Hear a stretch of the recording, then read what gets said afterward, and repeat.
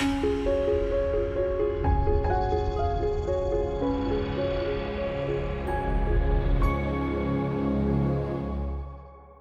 it's Robin Samora with the Fast Marketing Minute. I'm your marketing and PR expert, here to help you grow your business and brand. Podcasting has never been easier or more affordable.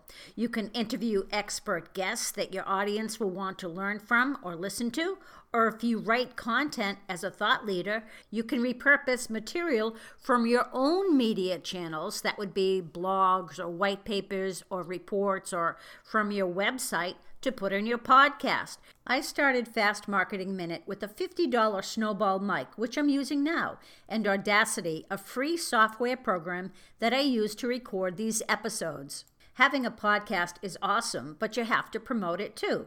That's where social media comes in. Here are 5 tips to promote your podcast. Number 1, be sure you have an email list before your podcast launches. Your audience already knows who you are, and they probably like, know, and trust you. Look at your blog, social media, or brand advocates to create a customized list. Second, decide on your podcast look and feel. You want to design graphics for your show cover. Think about images and clips and shareable quotes. This will help identify your brand and make it easy for people to share. Number 3, when you launch, message your list and let them know what's up.